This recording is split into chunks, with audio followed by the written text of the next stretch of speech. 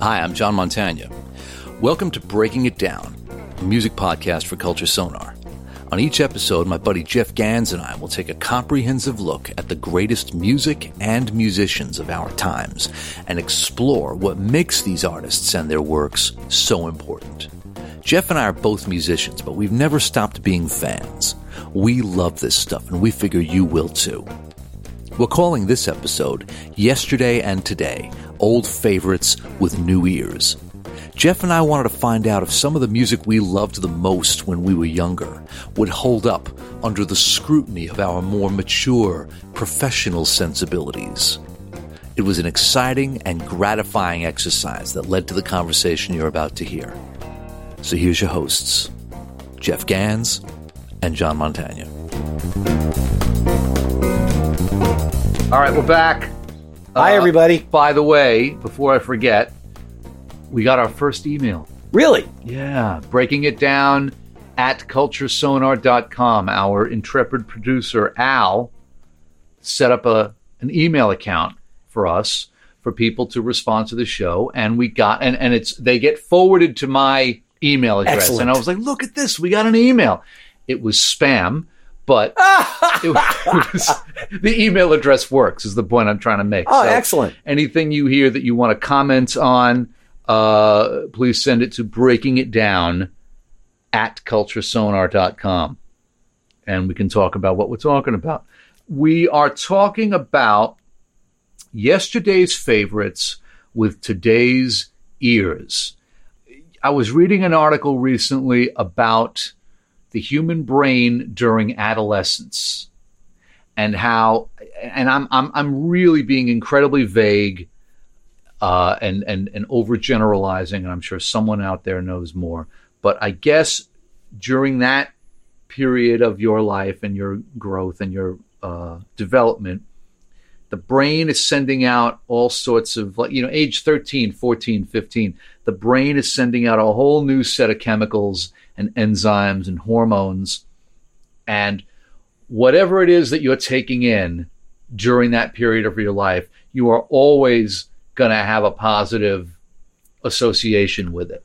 Okay, but also, does it make sense that you're also dealing at that point when you're listening to music, the socialization aspect of Definitely. it and wanting to belong? Oh, without a doubt. I like this. Oh, wow, so do I. Let's go see him. Oh, maybe without our a father doubt. will drive us. He doesn't want us to use the subway 100%. or some stuff like that. And 100%. it becomes less about, the technical stuff that we now know about, because when we're listening to these things, it's not even a part of the equation yet. You don't know any technical stuff yet. well, you might if you're Even studying if an you do- instrument. Even if you do, you still don't know. There's a lot of stuff that you don't know yet because you're not, unless you're some prodigy. Right, which is possible. Right. But I would say for the other 98% of us, it's more about just taking it in at face value.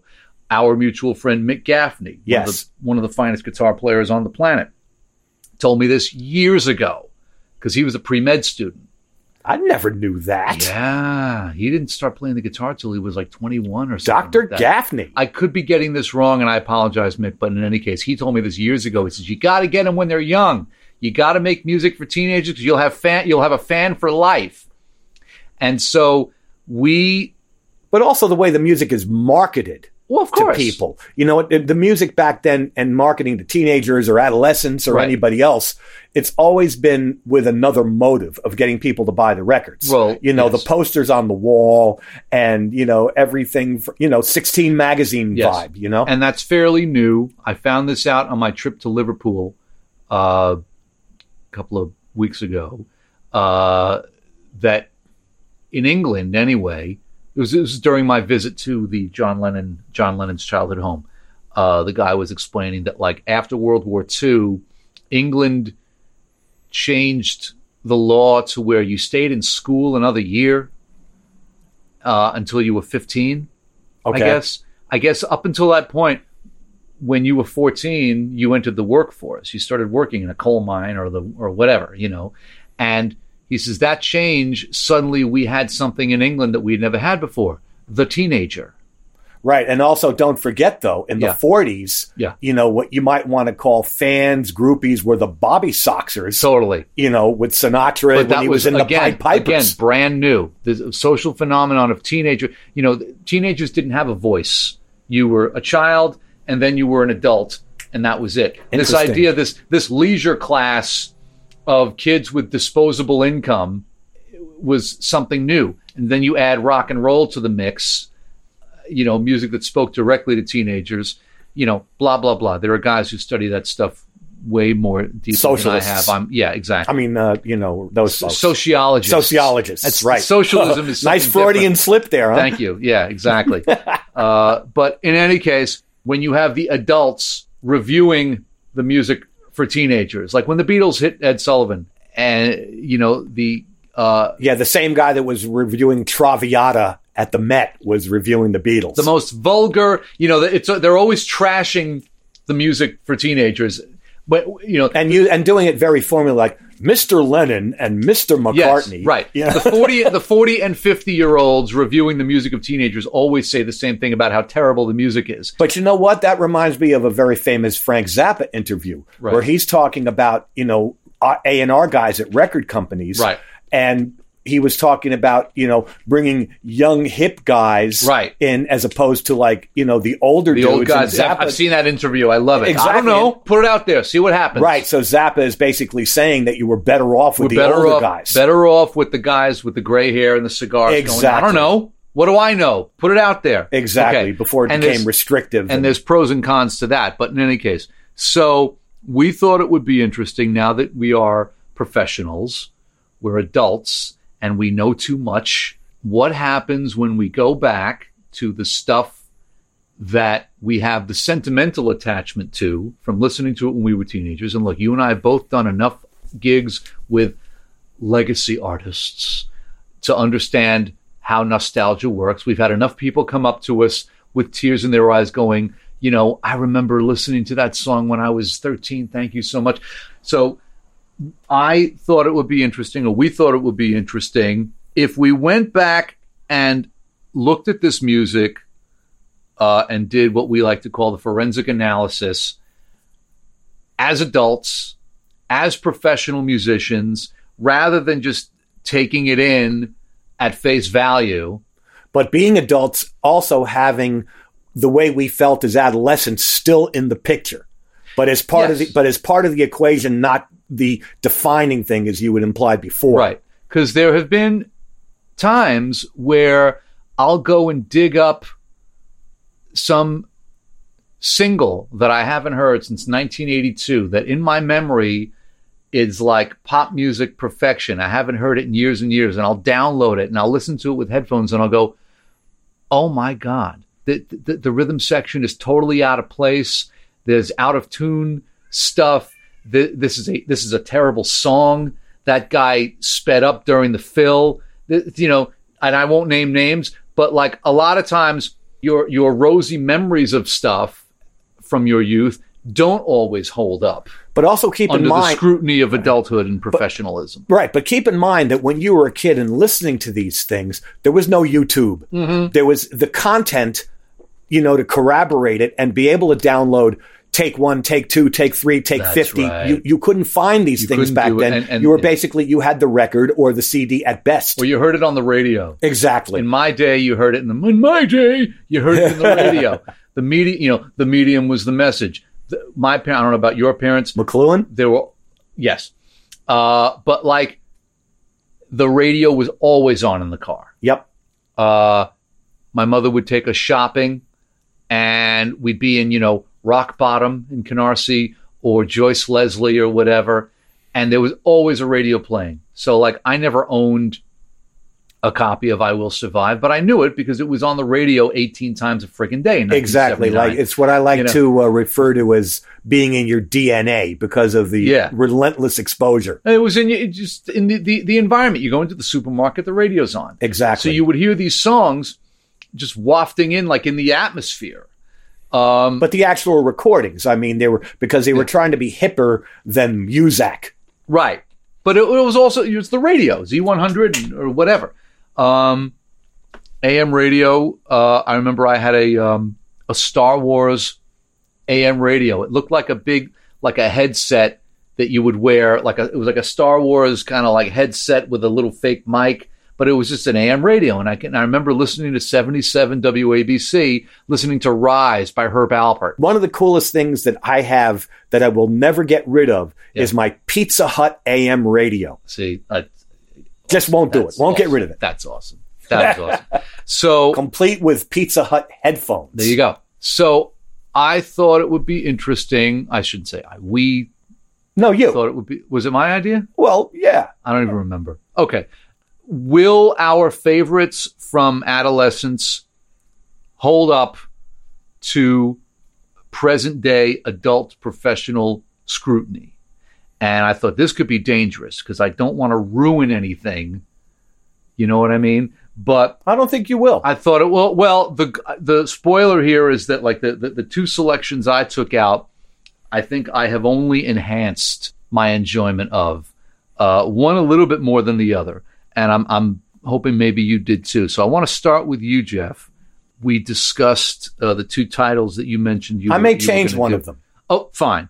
Okay. So which album are we talking about? All right, let's start with, I'll work up to the one that has resonated for me, and I've actually been revisiting it frequently. And what I mean by frequently is basically all the time, is okay.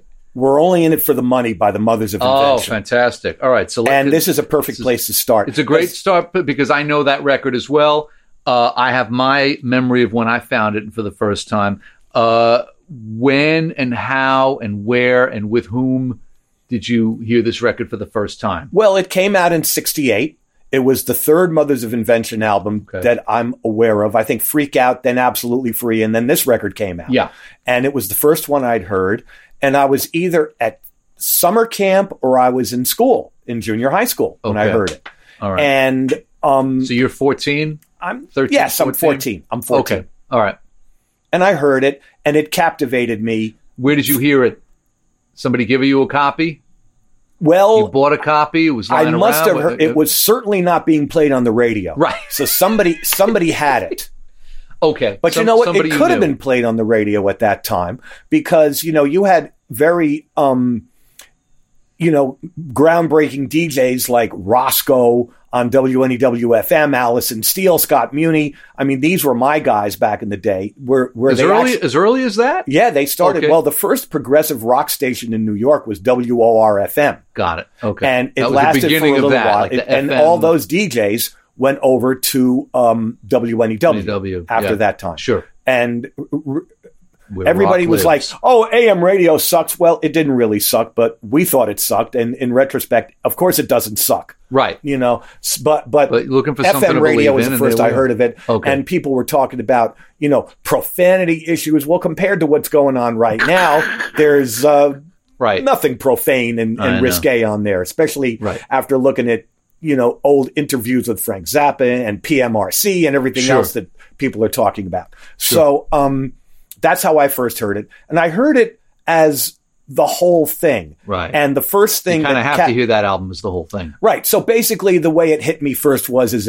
as musical Mad Magazine. Not really about the music. And it's kind of like the music is a vehicle for social commentary. Absolutely. That's how satire. I heard it. That's how I heard it first. Right. As that. Where you going with that flower in your hand? Hey, Pop, where you going with that flower in your hand? Well, I'm going up to Frisco to join a psychedelic band. I'm going up to Frisco to join a psychedelic band. What was going on at that time was I remember I was a guitar player back then. I was coming into my own as a rock and roll guitar player when I was 14. Okay. And I let's play some Hendrix. Let's play some Cream. Oh, let's play some Zappa. And the guy who I was playing with said, you can't do that. Let's play some Zappa. And basically what he was implying is, you don't get it, dude. If you want to cover Mothers of Invention in a band, you have no idea what they're talking about. Huh.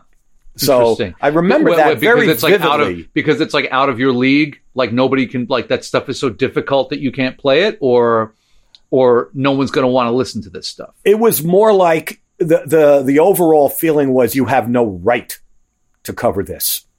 Interesting. You know, So it it's was like kind of sacred if you- already? It was sacred already. Because this guy felt it was sacred already, and you know what? He was right. Yeah. Well, But I mean, I mean, you know, it's the old definition of what's the definition of a gentleman. Somebody who knows how to play the accordion but doesn't. Right. So the thing is, the Zappa things mean more to me now because I permit it to be it on its own. Right. Instead of like, oh, look at me, I'm a guitar player. Everybody look at me, I'm going to play Zappa music. Now I'm going to play Purple Haze. Like, I'm going to play Sunshine of Your Love. It's a little and looking at presumptuous. it, right, and looking at it and oversimplifying it in the context of these other things, even though I liked it, and it reached me on that level. You know what I mean? Got it. So I've been listening to this record all the time. And I mean, I put it away for a few months. I just listened to it going to and coming home from Wisconsin this past weekend. Try to describe this record to people that might not know it. Oh boy, thanks a lot. How do you? Why don't you help me with this? Because I don't know if I can. We're talking about, Well, okay, fine. So he made an attempt. Let me see if I can do. He made an attempt to start writing like songs, like actual like songs, 3-minute songs. I don't think so. I think that had already started on Freak Out. Okay. And Absolutely Free with, Okay. Brown Shoes. Right. And I'm Losing Status at the High School. This was like a through composed thing that had everything in it from John Cage to pop music to doo-wop. Right. And the way it was edited and mixed was, and it was side one and side two because I had the LP, of course. Exactly. And, as a matter of fact, our friend Adam Snyder, who we've mentioned before, we still reference the beginning of side two, nasal retentive calliope music. Oh, yeah. We still do that. Boop, boop, boop.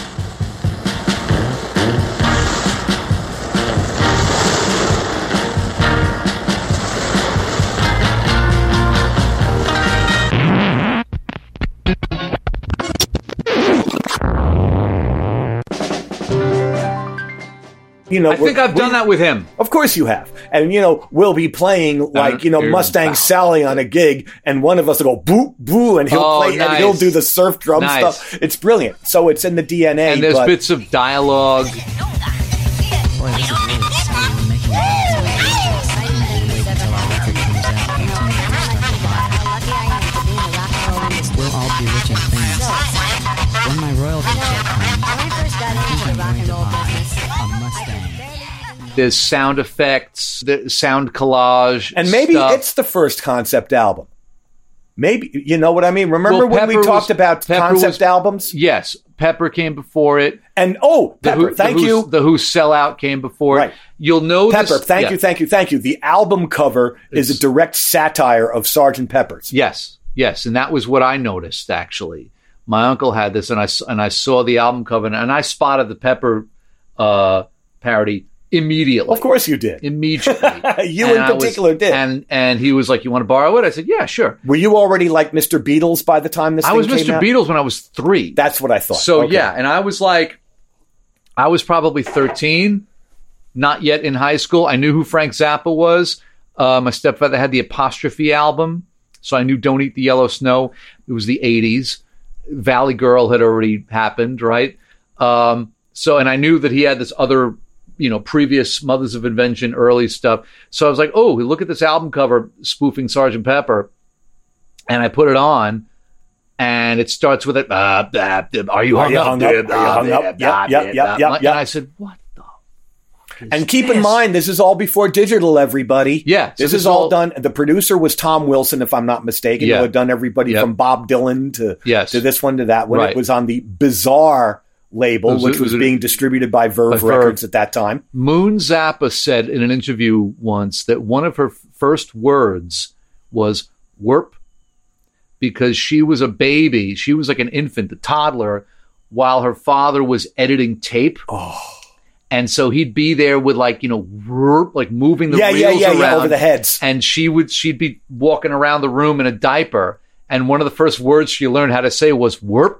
Oh my God. Because the tape. going back and forth. Depending on the age of our audience, they know exactly what we're talking about. I think people going know. frontwards Reels. and backwards over tape to find edit points and Totally. and I did it. I mean, I had We my all little, did, sure. I had my 4-track, I had my 8-track, and Yeah. I was pretty good with the grease pencil and the Right. tape. So there's a lot of that, and it's very skillful, and it sounds great. It's very compelling, but there's also some heavy social commentary. This is now the 60s and the youth and riots and law enforcement, all that kind of stuff that I'm glossing over very quickly. Well, no, for I people mean, not to get basically, to. law enforcement first came to the consciousness of rock America because of Buffalo Springfield, for what it's worth. Totally. Which was the comment on the Sunset Strip riots. So that's right. when people started looking at it. Right, and young people running away from home.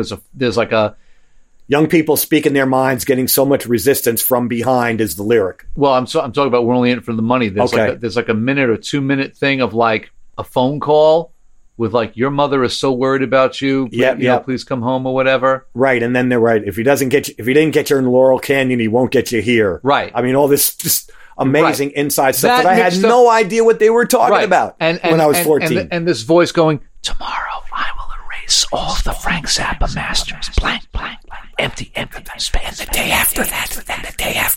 Oh, he's in the control room now, listening to everything. You know who that is, right? But I really don't care. No, who is it? Lou Reed. Come on. You didn't know that? No! You of all people? There's a lot of stuff I don't Lou know. Reed. I fess up. Who? God, it's God. I see God. Is that Clapton? That's Clapton. Okay. Yeah. So, because they credit him as a period. Oh, my God. Totally. That I did know. Right. That I did know. So the gap between 14-year-old Jeff hearing this record and, 39-year-old Jeff. Should we tell people? I don't mind. You've said it on the show before. I turned 65 last week. Right on. Thank you. You wear it well. It's the new 64. Exactly. So how does it hold up today? Now that you've done all that you've done, you go back to this thing that blew your mind when you were a teenager. It's better. Okay. It's better for Okay. every reason you can think of. Okay. Not only do I understand what they're talking about a little bit better, but there you musically, it just keeps blowing my mind. Yeah. I mean, what I had put up on the Book of Face was that every time I listened to it, I learned something new, Yeah. and that does not stop. I listened to this. First of all, it's also bass player to bass player. Yeah.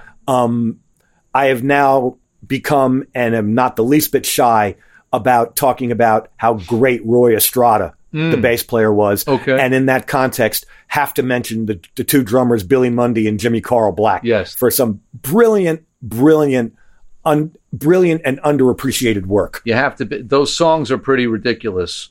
And I'm getting the validation from a lot of Ridiculous people. in a good way, by the way. It is ridiculous in a good way, right? That's the way I usually Odd use time it. signature stuff.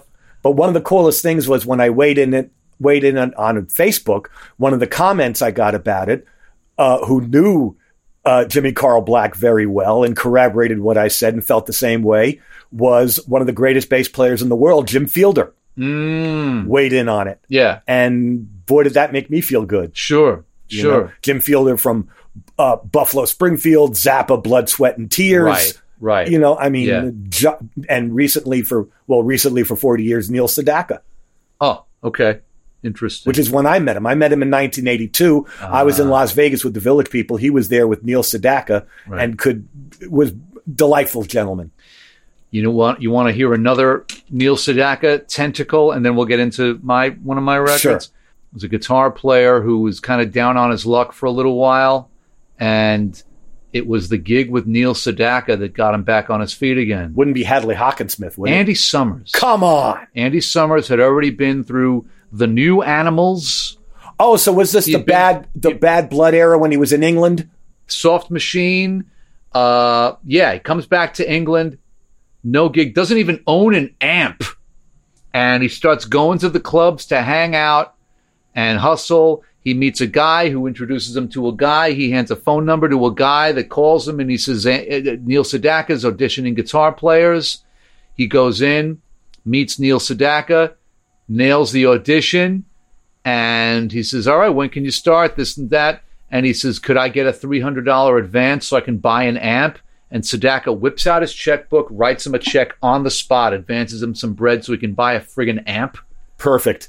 And he toured with Neil Sedaka for like 6 months or a year. And he was in England at that time. All those records, like Laughter in the Rain, which is considered the comeback. He had written Love Will Keep Us Together at that time. That's right. And Bad Blood, the duet with Elton John. Right. So, yeah, Andy Summers did that gig for not a long time, but it got him back on his feet so that he and his girlfriend could pay the fucking rent again. Excuse my French. I love it. So, yeah, don't say rent in front of the KIDS. I know.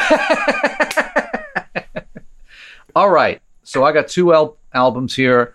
What are those? Okay. Albums. I know, right? Those look like paintings. Yes, I know, right? Well, and I brought this because I didn't want to bring the CD, and just to kind of jog my memory a little bit here. 1986, I was a freshman at Music and Art High School. I had just gotten accepted to Music and Art, and in those days, Manhattan was still the center of the universe. Brooklyn was like another planet.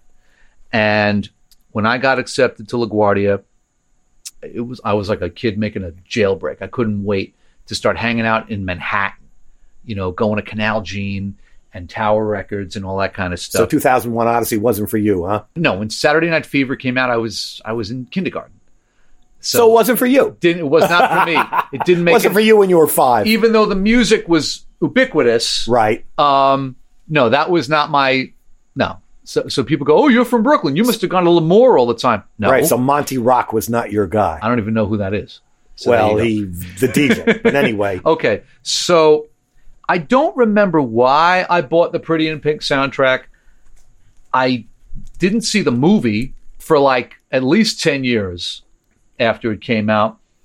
Maybe because I'd heard the title track on the radio. Maybe I'd seen the ad on TV for the movie, but I bought this album at Tower Records on West 4th Street.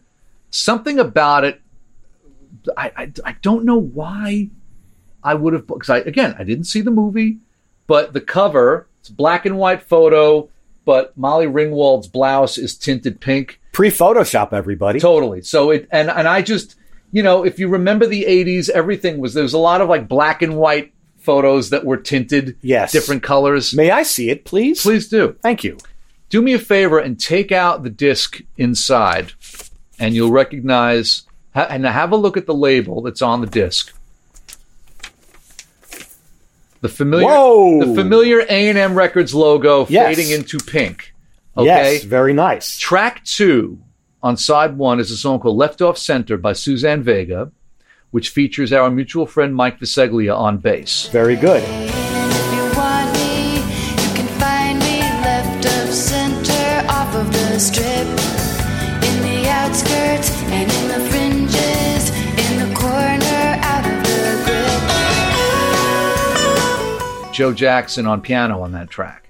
When I went to Mike's apartment to interview him for my previous podcast, he had a platinum. He's got some of his platinum albums there on the wall, and he's got the platinum album for this record. I recognized the faded into pink A&M label right away. Oh my God! Look who's on this. Belouis Sum is on this. I don't know. I didn't know who that was. Well, my friend Alan Childs, who we've referenced in several of our podcasts, played with him. Okay. As did, if I'm not mistaken, guitar prodigy Larry Mitchell. Right. Played with this guy. Okay. And I think Carmen Rojas as well. Okay. So I played this record a lot. Okay. Freshman year. And I took it all in at face value, both sides of it. Again, we're dealing with an LP, so it's 2 sides. And because you've got 1, 2, 3, 4, 5, 6, 7, 8, 9, 10 songs, all from different artists. It's what you would call a mixtape or a playlist today. That got me thinking about soundtrack albums. How this is a thing that, like, these days, a movie comes out, you would just get, follow the link to the Spotify playlist that we've assembled.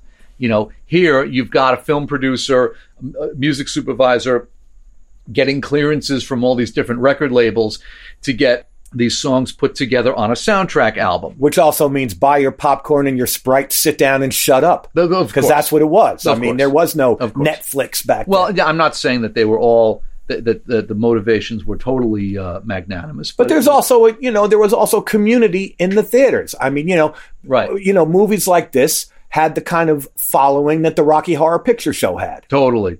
I mean, it struck me like what a time capsule this thing is. And I'll read you what John Hughes writes on the back cover here. The music in Pretty in Pink was not an afterthought. The tracks on this album and in this film are there because Howie Deutsch and I believe in the artists, respect the artists, and are proud to be in league with them. Endless thanks to them all and to David Anderl, the best friend and ally anyone venturing into the blur of film music could ever have. So the music was not an afterthought. That struck me. There was a unifying, as different as these tracks are from each other, and these artists are. You've got Orchestral Maneuvers in the Dark, Suzanne Vega, Jesse Johnson on a track called Get to Know You, which you could be forgiven for thinking that this was Prince. I mean, everything about this track is is not right. And if I think the second Prince album had come out by this time, the one that everybody knew, lot of Prince. This is the era of Purple Rain. This is right. Oh yeah, well after Purple Rain, but Purple Rain lasted forever in people's heads. That's right. So people were doing things like this, and at that time. The track is. I mean, it's like I've been in nothing in such a long time. I don't know the words. I just want to get to know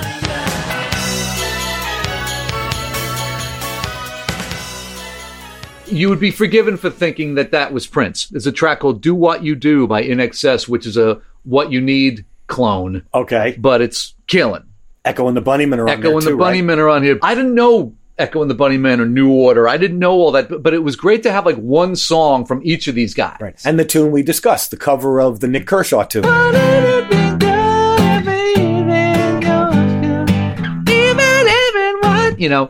wanted to point out If You Leave by OMD. You talk about hearing it as an adult.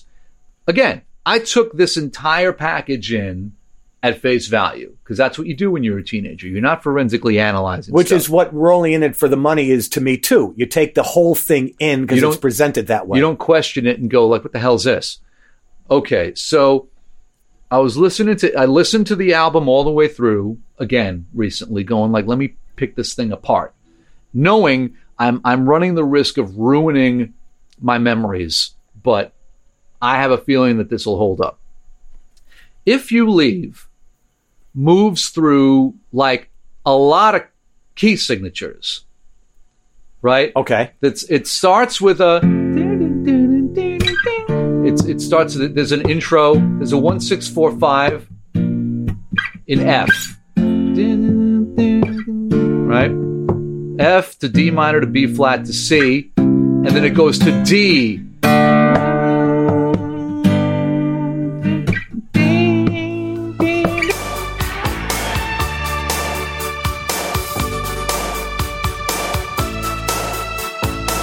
Verse 1, 1-6-4-5. If you leave, don't leave now. Don't leave now. Please don't take my heart away. Promise me. I mean, 1-6-4-5 used all the time. We gotta make it last. Goes to the chorus to D. Touch you once. I touch you twice. I won't let go at any price. Okay, the relationship between F and D. D minor would be the relative minor of Right. F. But it's going to D major. Right. Right. So it's like the major 6. Okay. Touch you once, touch you twice. Won't let go at any price. 1-4-5-4. Well, no harm, no foul. It's great. Yeah, exactly. So now we get to Someday. We finish the chorus, and then goes up to 1-6-4-5 again. Only this time, we're a whole step higher. If you leave, I won't cry. I won't waste one single day. But if you same progression. So is it going to E for the chorus? My man. How'd I know that? touch you once, I touch you twice. I won't let go at any price. I need you now. So right. it's extremely sophisticated writing by people that know how to write. I'm standing in my kitchen. I'm a 46-year-old man standing in my kitchen going, what the fuck? How many key signatures is this? Which never really occurred to me consciously listening back then. But now, if I was on a gig and somebody said, you know, If You Leave by OMD, I'd be like, yeah, all right. All right, then let me ask you this. Try walking a keyboard player through this song on a gig who's never heard it before. All right, and conversely, how would you feel if The Summer Wind and Mac the Knife were all in one key? Think about it. Exactly. It's indigenous to the songs. Right. So is this. I mean, this is on that level, if not more so. So then what happens now? But again, the second verse, if you leave, I won't cry. Going up a whole step, it just increases. Because I don't know all the words, but this is a guy begging his woman to stay with him, right? So the tension is now increased. Exactly. The second time around. Yeah, of course. It's so very simple, subtle techniques to evoke the feeling of the song. Especially later on. I mean, I was already in my 30s in the 80s, but when I re-listen to some of these things, sometimes I have to learn them on gigs, but I couldn't stand some of these bands. But when I really listen back to ABC and The Cult and all these things, it's some like, cool stuff damn, here. Man, Right. This is really, really good stuff, you know? Yeah. So there were a few songs on here listening through that, like, I kind of went, but all in all, I felt like this was an album that is very much a time capsule. It captures a to young John or to old John? Both, I got. And that's what I'm implying about revisiting these things. You know, this topic that we've selected. You know, you never forget why you first liked it. Right. But now you've got more ammunition and ways to explain it. More libretto. You know what I mean? Thank you. Yes, exactly right. But what I did notice for the first time, paying attention, that there is a yearning feeling in a lot of these songs, you know, to the point and yearning to get back to how you felt when you first heard it too. No, but I'm just talking You're talking about the songs themselves? I'm talking about If You Leave. I just want to get to know you with Jesse Johnson. Wouldn't it be good? Please, the Smiths. Please, let me get what I want. Well, you're also an adult that lived through these things, right? So now you know what it is. And I'm just trying to figure out what it is that binds these songs together, because I saw the movie probably 10 years later, and I got to say I liked the soundtrack album more than the movie. Oh, I get that. And a lot of the songs are like barely noticeable in the movie. They're playing in the background in a scene somewhere. If You Leave is like it's near the end, and it's like edited within an inch of its life. All right, then let me run this past you then in terms of what you're talking about. If I'm gleaning correctly what you're saying, it's like, you know, the movie was marketed for the young John to watch, and the music was incidental. Right. Okay, so now the not so young John is completely enthralled with the music, because the music is more honest to you than the actual film itself, which was designed for you but didn't necessarily reach you in particular.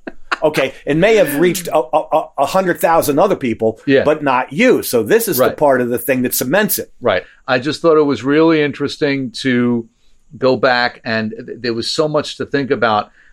Again, medium is the message. Soundtrack albums versus mixtapes and playlists. Yes. How different the industry was to get like all of these songs together, all these different artists together, and how all of them taken together present a unified feeling. You know what I mean? And to corroborate what you were talking about before, and soundtrack albums and compilations. Remember when Hard Day's Night came out, and George Martin's instrumental version of Hard Day's Night in 3 as a waltz was very much a part of all of it. You didn't just move the arm ahead to get to the next song. Whole part of the package, exactly.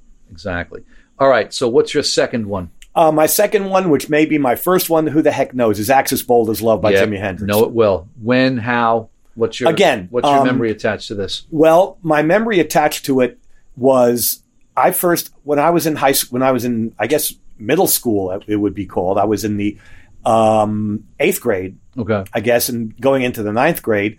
my friend Richard Blau's father used to work for Reprise Records. And he gave me this record called Are You Experienced? So I first became aware of Jimi Hendrix, as did everybody else, and listened to it.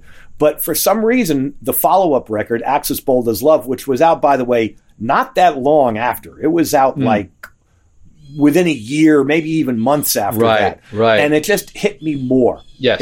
It just affected me more. Me too. And I just wanted to know everything there was to know about it. I mean, I've said that before. It's the album with Little Wing on Correct. it. It's got If 6 Was 9. Correct. It's got EXP. It's got Up from the Skies. It's Spanish got Castle Magic. and right, Castles Made of Sand. Yeah.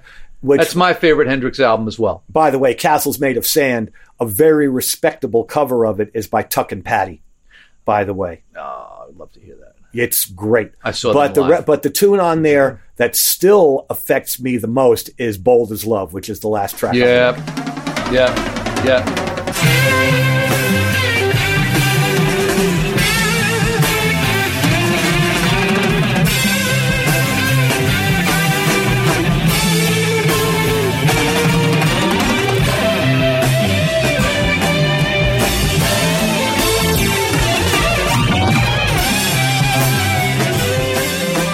That's heavy.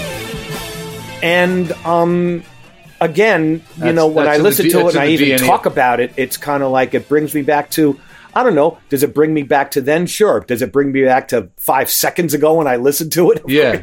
Yeah. And I'm not even sure if the reasons are different. It's like one thing that's like great that Eddie Kramer explains that it was the first stereo phasing of drums and, all the Right. YouTube videos that are But there's available. a feeling But that's that not what it is. It's There's the a feeling that comes across. Right. It's the explanations of the feelings to me. Yeah. I'm not sure rhetorically if that makes it better or worse for the audience. What do you guys think? To have things explained, or is it okay to just have the feeling? To go to the Wait five- Until Tomorrow is another big tune from that record. Yeah. I could play it on guitar too. I was proud of myself. Yeah. But none of that pales to how I feel about the title cut. I think you're right about that. And also closes the album. Right, and also Up from the Skies. A smell of the world that is burned. Yeah, well, maybe it's just a change of climate.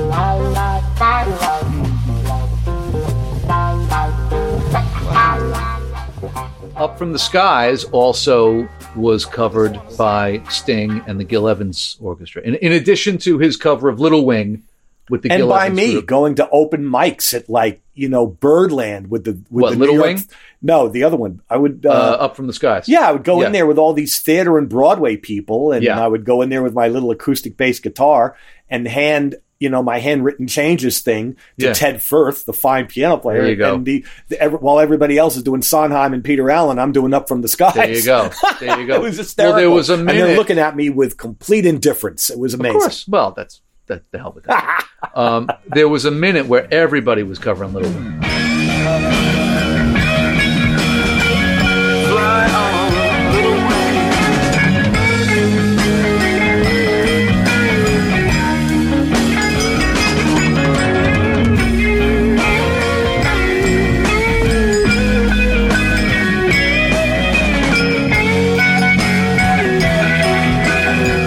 Well, Derek and the Dominoes had the first cover I was aware of. No, but I mean, like in 1988, Sting sits in with the Gil Evans Orchestra at Sweet Basil, and they do Little Wing and Up from the Skies. They record both of them. Up from the Skies is available somewhere on like a 12-inch or something, but Little Wing wound up on the Nothing Like the Sun album, featuring your friend Jeffrey Lee Campbell. I Yes. believe, right? Who toured. Buy his book, Yeah. Do Stand So Close. Yes. It's fantastic. Probably, I remember seeing Sting at the Garden on that tour.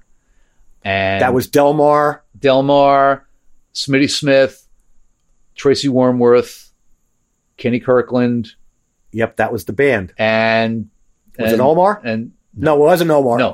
Smitty. Smitty. Smitty, sorry. yeah, Omar was gone by that point. Right. But I remember the guitar player crushing it on that solo on Little Wing because That would be Hiram Bullock did it on the record. And that would be Jeffrey doing it live, It right? would have been Jeffrey, exactly. Yeah, Because yeah. No pressure, just like it's a Hendrix tune, B, Hiram did the solo on the record. So now here you are at the and I thought, have you read the book? No, not he yet. He describes what you're talking about in detail. It's fantastic. And I'm even then I was 16. Even then, I remember thinking like, that guy's got brass balls to step into that chair and pull it off. Yeah, I would. He was handsomely validated for that. He did a great job. Okay, I can't wait especially because of what you said. I can't wait to talk to him about that. Yeah, Axis is my favorite record for Hendrix as well. The consistency. I got that album freshman year at Berkeley, so it was already like sort of classic rock by that time. But I remember being,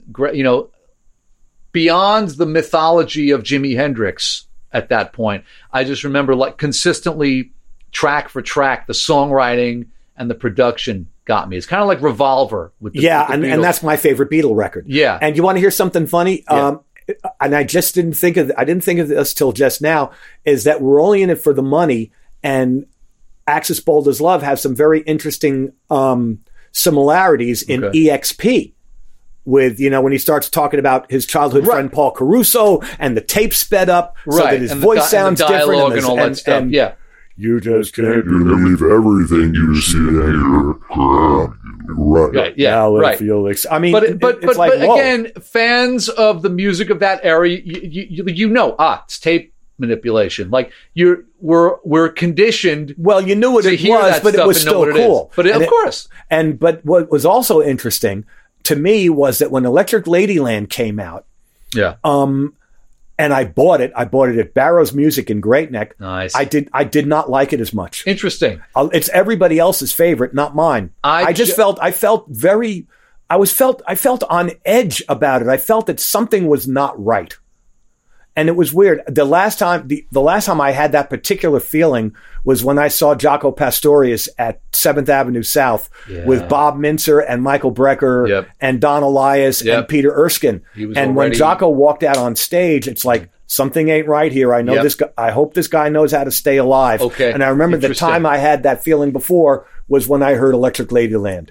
I just got Electric Ladyland for the first time. What do you think? Same thing. We were in England. Really? We were in England on vacation, and I wandered into an HMV shop because I was so pleased to see an HMV shop, and they were having like a 2 for £10 sale. Everything in this bin is 2 for £10. And I was like, yeah, right on. So I saw the Liam Gallagher album. Damn. As You Were, which is great. And there was a copy of Electric Ladyland. I'm like, you know what? I should own this frickin' record already. It's the legendary Electric Ladyland 50th anniversary, the Hendrix, the double album. And I said, I'm going to sit with this with my full attention with the headphones and take a journey on it. And I got to say, I was not like, I get it. Like I get why this album is so revered for being what it is. But track for track, it just sounded kind of unfocused. Well, it was unfocused. The experience was in the process of already there's a live track, and there's just like, hey, let's keep panning the drums back and forth. I'm like, all right. Well, you know what I mean? But that was going on Axis too. A lot of drum panning and everything, but the songs weren't strong. Right. But there was a lot of sitting in. It was everybody from Dave Mason to Chris Wood. Right. And Jack Cassidy. Right. I mean, all kinds of people were on this record. Buddy Miles. It feels like a hodgepodge. Right. Like I always say with the Beatles, as crazy as they ever got, everything had to get past George Martin. Right. Someone had to have final say over what the funnel was really narrow. Right. But moving back to Axis for a second. Okay, please. It's sort of interesting to note that at that time, Jimi Hendrix himself was reputed to have played many of the bass lines on that record. Right. And I've been really, really interested and have used the 8-string bass for a long time. And the first recording I'm aware of is either Hendrix, I think it's Hendrix and not Noel Redding, playing that 8-string bass stuff on You Got Me Floating. Okay. Playing the solo on it and everything. Interesting. So there's a focus to that record, to Axis, that's like they really sound like they're getting down into, one song after the next, just bang, bang, bang, bang. And the one of my favorite records of all time, and still is. Yeah. Next. Okay. Michael Penn. his debut album, March. Wow. Okay, so now we're a couple of years later. This is 1989. This record came out. I got it in April of 1990. My girlfriend at the time, my girlfriend's senior year of high school, gave it to me for my birthday. No Myth, which is the opening track on March, was the single at the time. And it's a great piece of right away, you're hooked. So she says it's time she goes. Wanted to be sure I know. Hope we can be friends. Okay, so in the great tradition of having the single open the album, right away, you're hooked in there. And the songwriting here, straight out of the Beatles 65, 66 playbook. It's pretty good influence. It's the same. Yeah, these are the ideals that Tom Petty holds up. I don't know how else to describe it other than everything that happens in the song. There's a production element to it also. I realized this listening again last night. Everything that happens in the song is a melody. A lot of melodic bass lines that stand on their own, and then a solo that comes in, and then a lead line that accentuates something. The drum part, boom, ka, doom, ka-doom, boom, boom, ba, ka-dum, gum. Everything is its own little thing.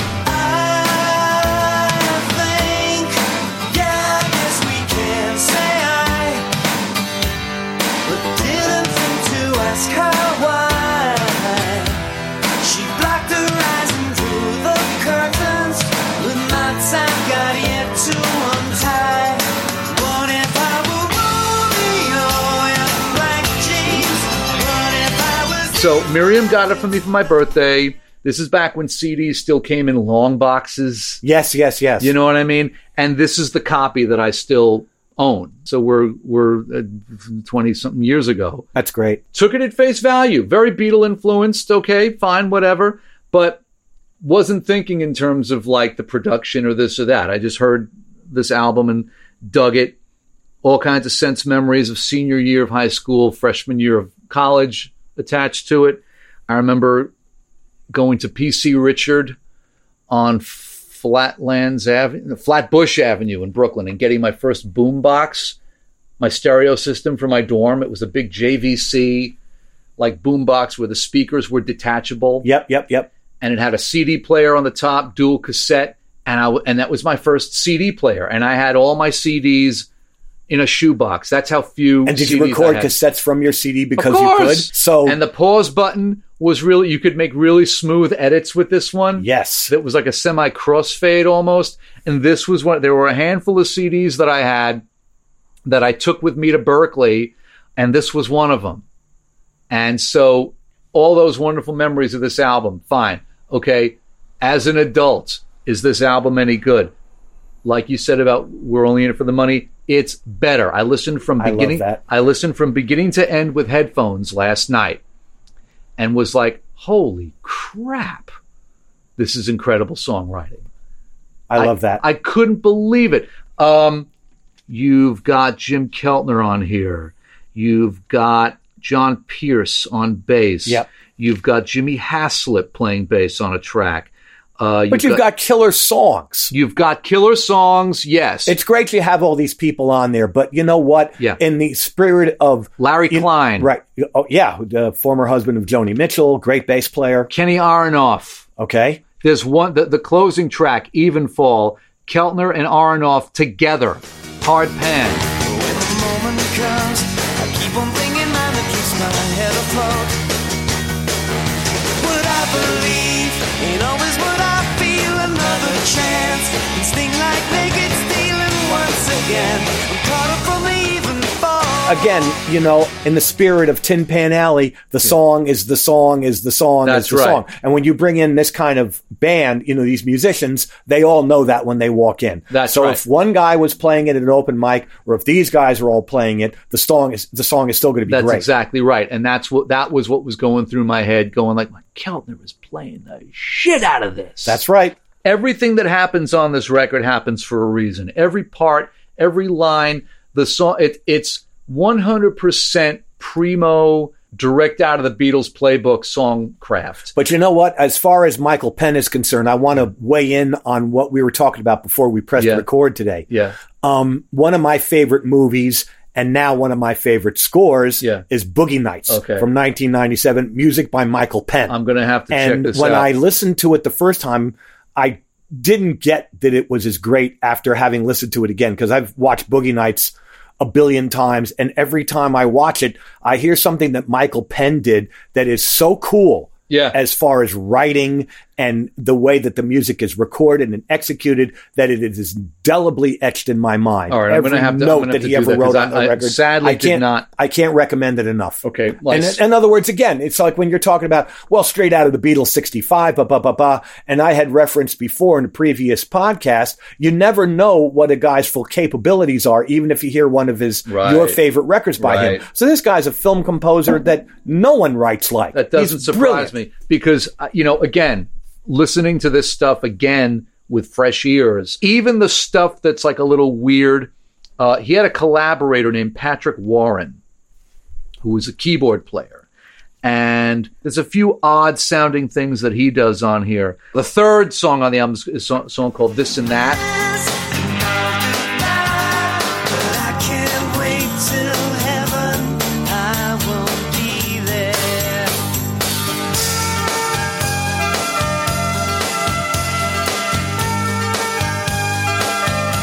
There's like little kind of weird sounding things every once in a while. There's a track on here called Bedlam Boys. It's got Wendy and Lisa on it. They do some incredible stuff on here, the guitar work and the keyboard stuff. Make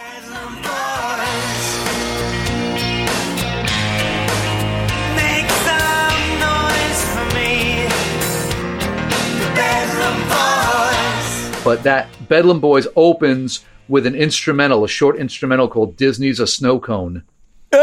It's like a weird sort of like synthesized brass.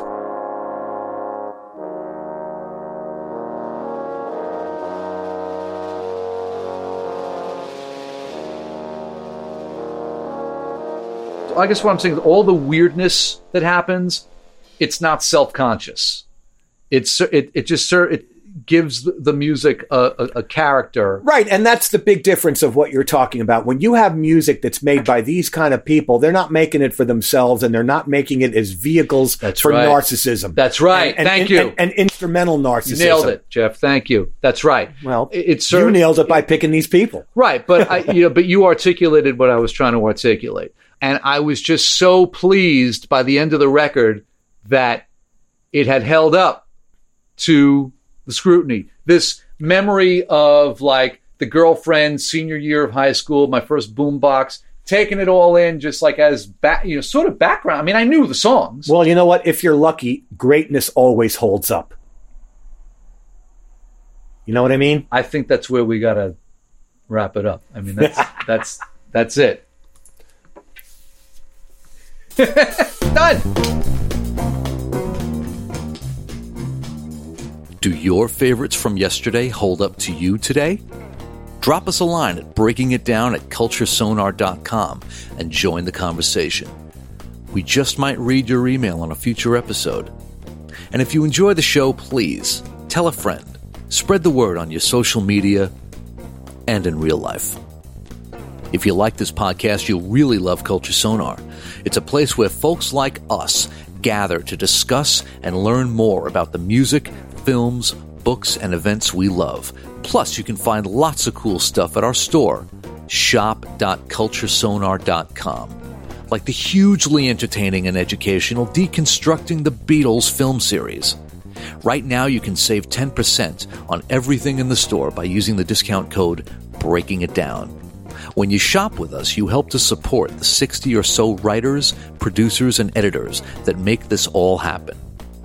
So visit shop.culturesonar.com and check it out.